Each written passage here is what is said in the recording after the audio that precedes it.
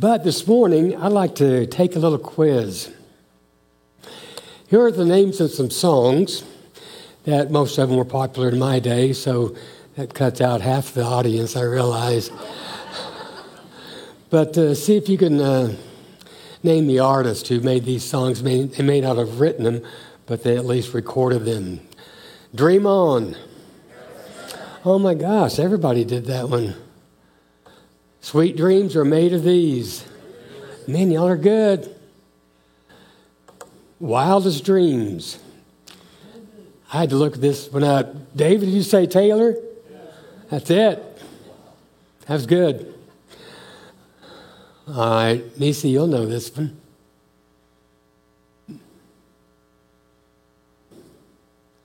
Oh, you're making my dreams come true. All notes, that's it, yeah. All right, let's go back to 1969. The Monkees, there you go. And even earlier, in the early 60s, Everly Brothers, All I Have to Do Is Dream.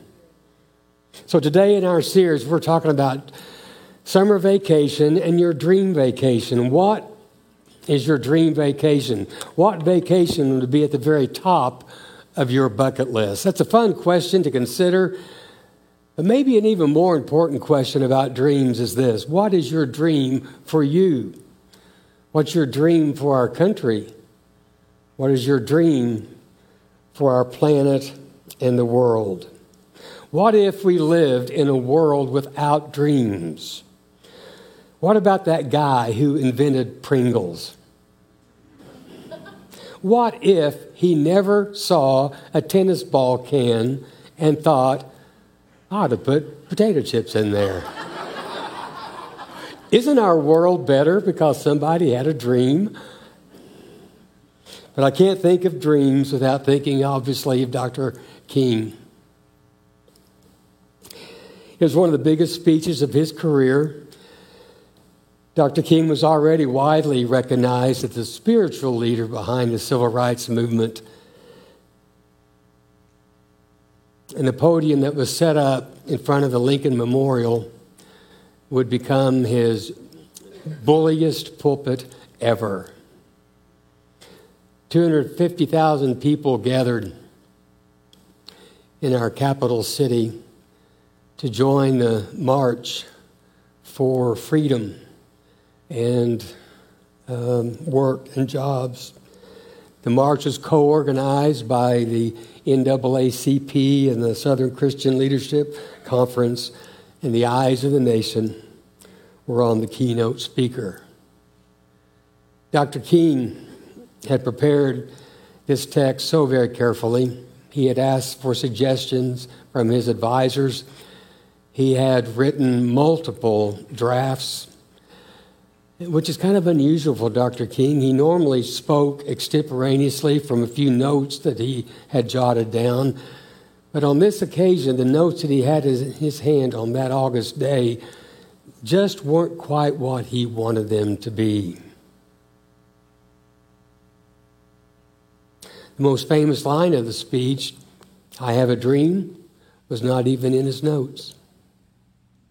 Dr. King was having trouble getting going. Speakers experience that sometime. And he was having a hard time connecting with his audience. Mahalia Jackson, the gospel singer, was sitting in the crowd close to him, and she shouted out to him these words, "Tell them about the dream, Martin."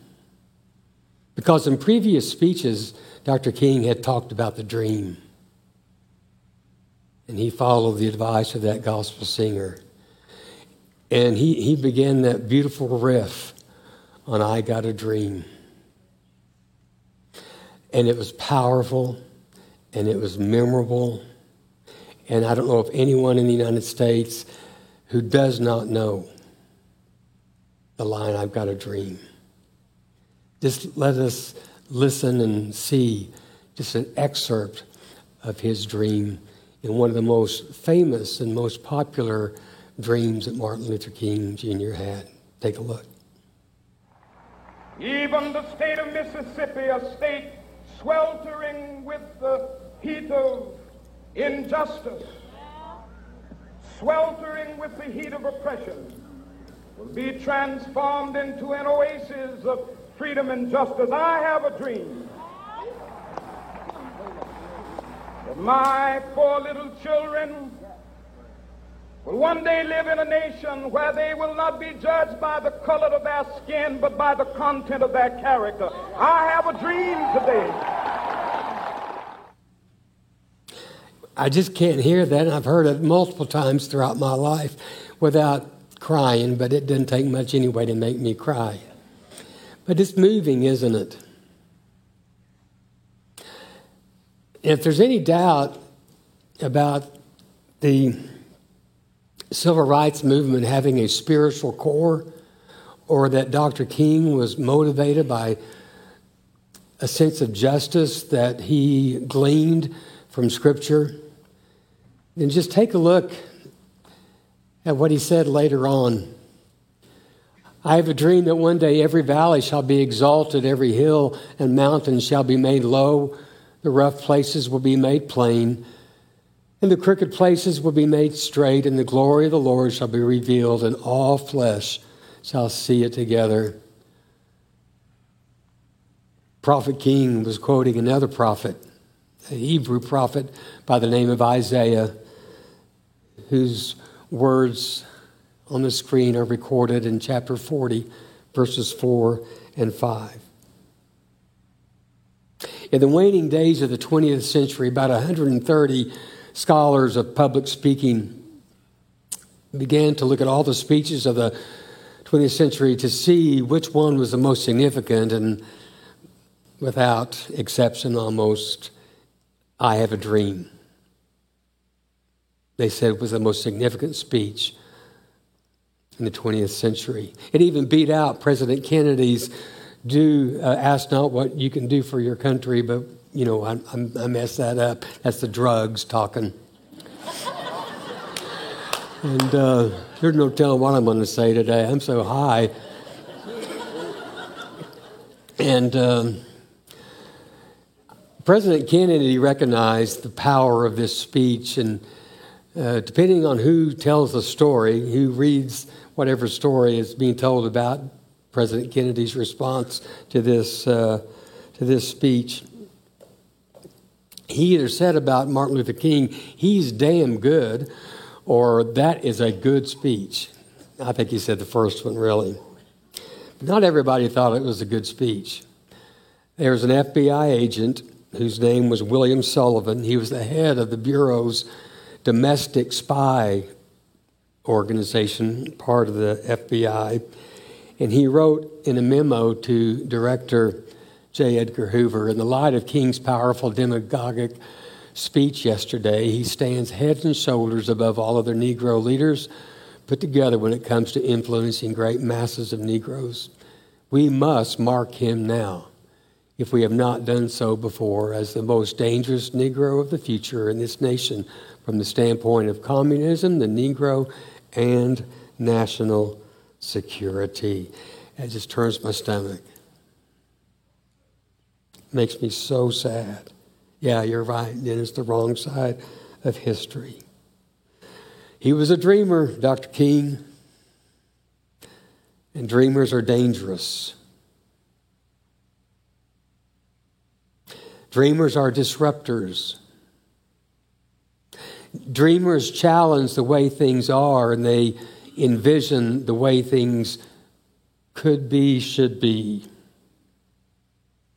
Dreamers make nervous and uncomfortable those who are in power and those who are privileged. As a consequence,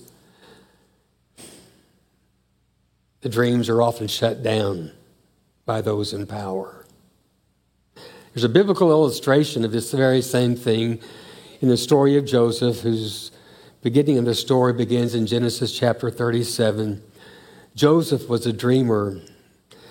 Joseph had a dream of a power shift, a redistribution of power in his family. And chapter 37 talks about this power, where the older brothers are going to serve the younger brother, him. And the chapter 37 focuses our attention upon the dreams of Joseph, but it also focuses our attention on the hatred of his brothers to this dreamer. Joseph had a dream, and when he told it to his brothers, they hated him all the more. His brothers said to him, "Do you intend to reign over us? Will you actually rule us?" And they hated him all the more because of his dream and what he had said.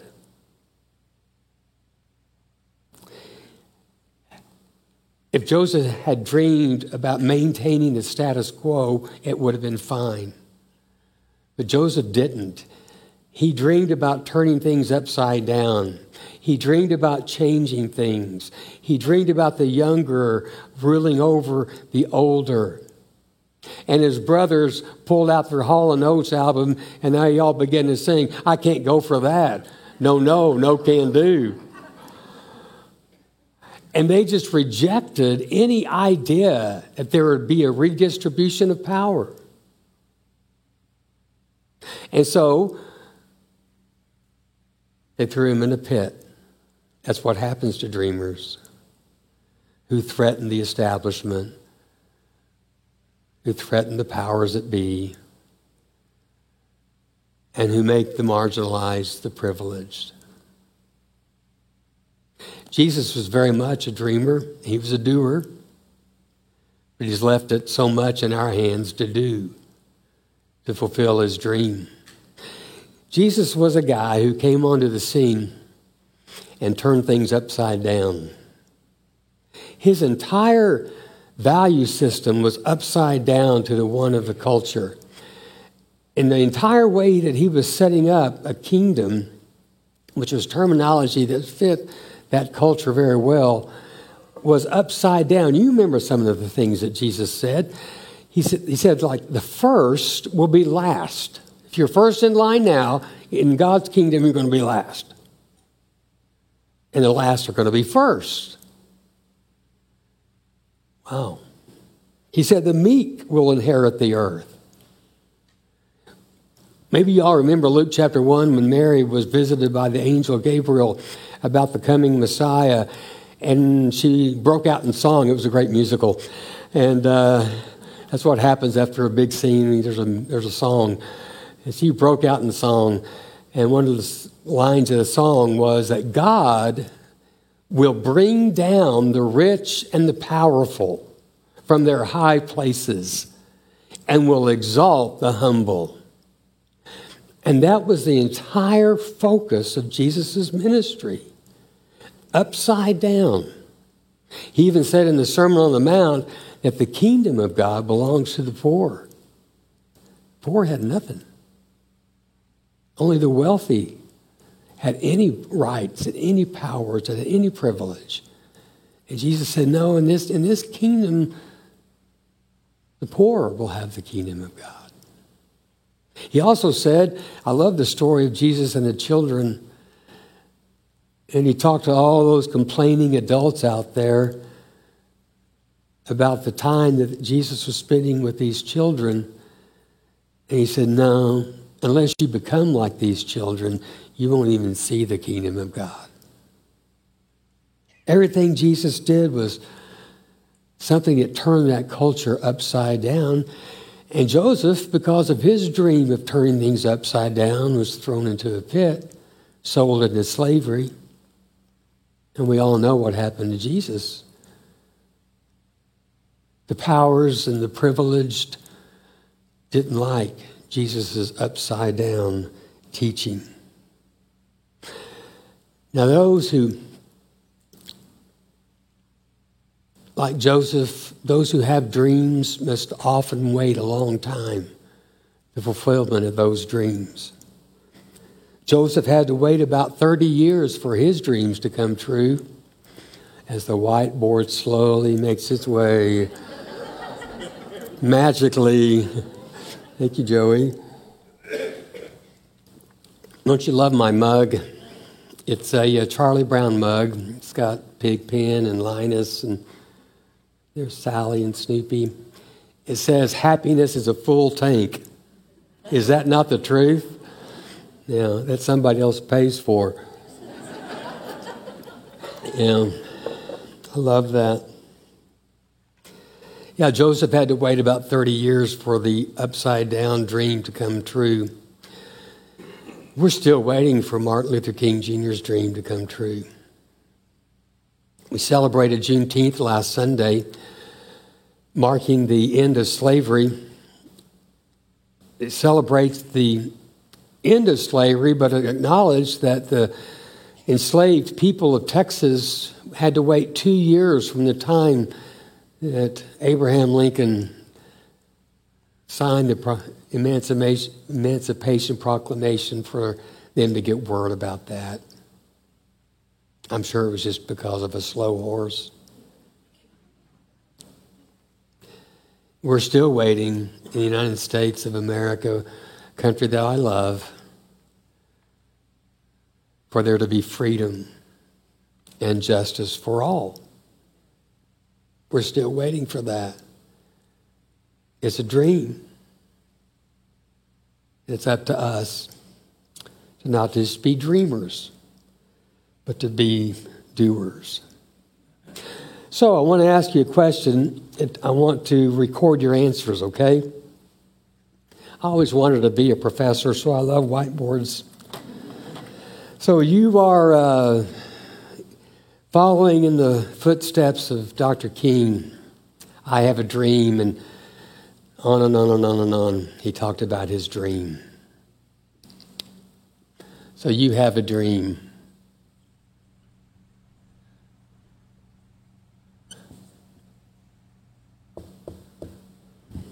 What's your dream? I'll write it up here. Equal rights for women. Equal rights. Bodily autonomy. Okay. You're going to use big words, I know. What else? What do y'all dream? Autonomy. Equal rights for everyone. Oh, I'm going to put that right there. I like that. Honesty in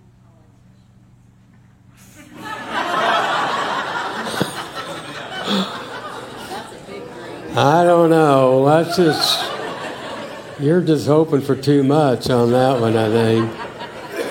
But we could probably say for preachers too, for that matter. I don't know. I like it though. Whoever said that, yes. Why not dream about that? Honesty in our politicians. I'll just say our leaders. What's that? The world will live as one. Oh man. You want to come up and sing that? Imagine.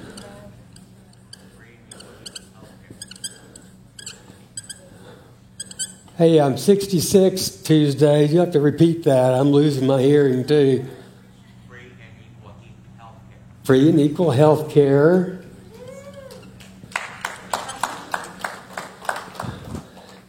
Okay, we could go on and on, couldn't we?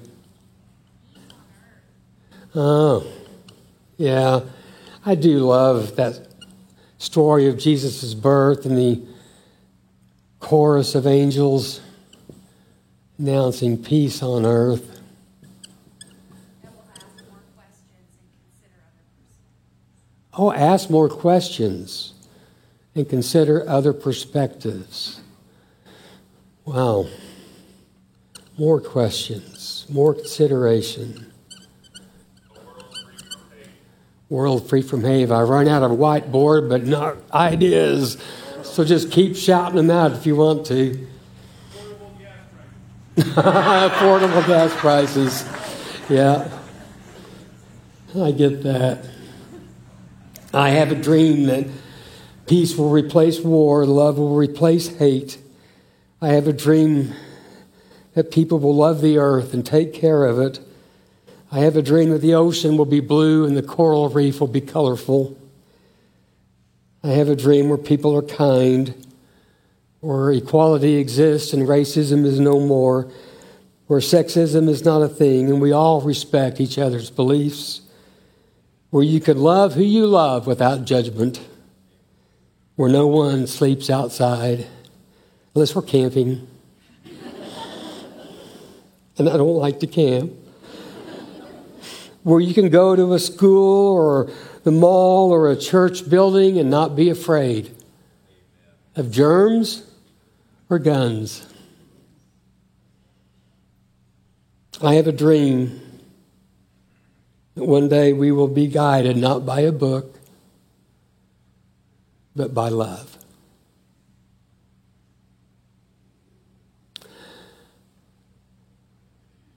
You know, one thing I don't read about Joseph and I don't read about Dr. King. Dr. King nor Joseph said, I have a complaint, but I have a dream.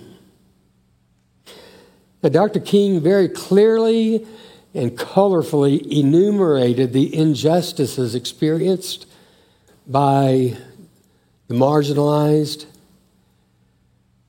at the hands of the powerful and the privileged. But he didn't focus on those. Saying what is wrong is not enough to change the world. A dream for what is right will. No, we don't need complainers. Probably have enough of those. We need dreamers who focus not on the bad things and how bad things are, but who focus on how good things can be. And we go out and make those things good.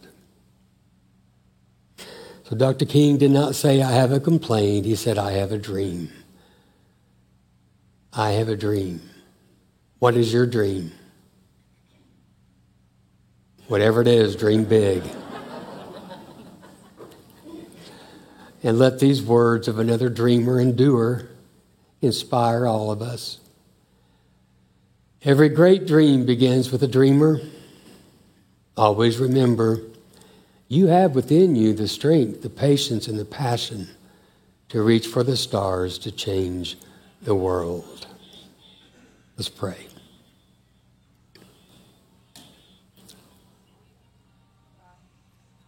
It's a great song. Just turn it up. Not a problem at all.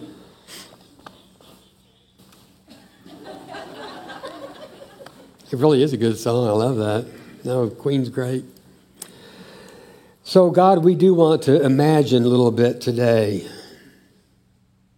All these things that people in the room are sincerely imagining, envisioning, about which they are dreaming.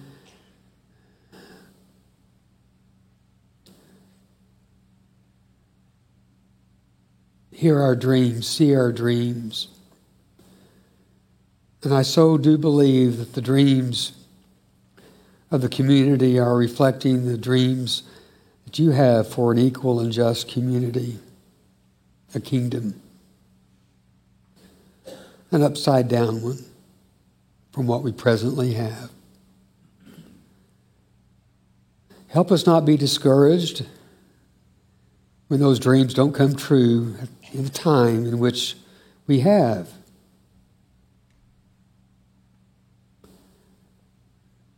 Help us to pass the dreams on, not just to those beside us, but to those who will come after us,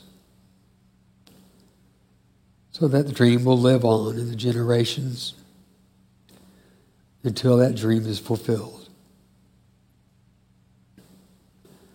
And I ask this in the name of Jesus, the dreamer. May we have his dreams. May we be guided by his dreams. And help us, be with us. Or rather, I should say, help us be aware of your presence that is with us. When because of our dreams, we may be thrown into a pit.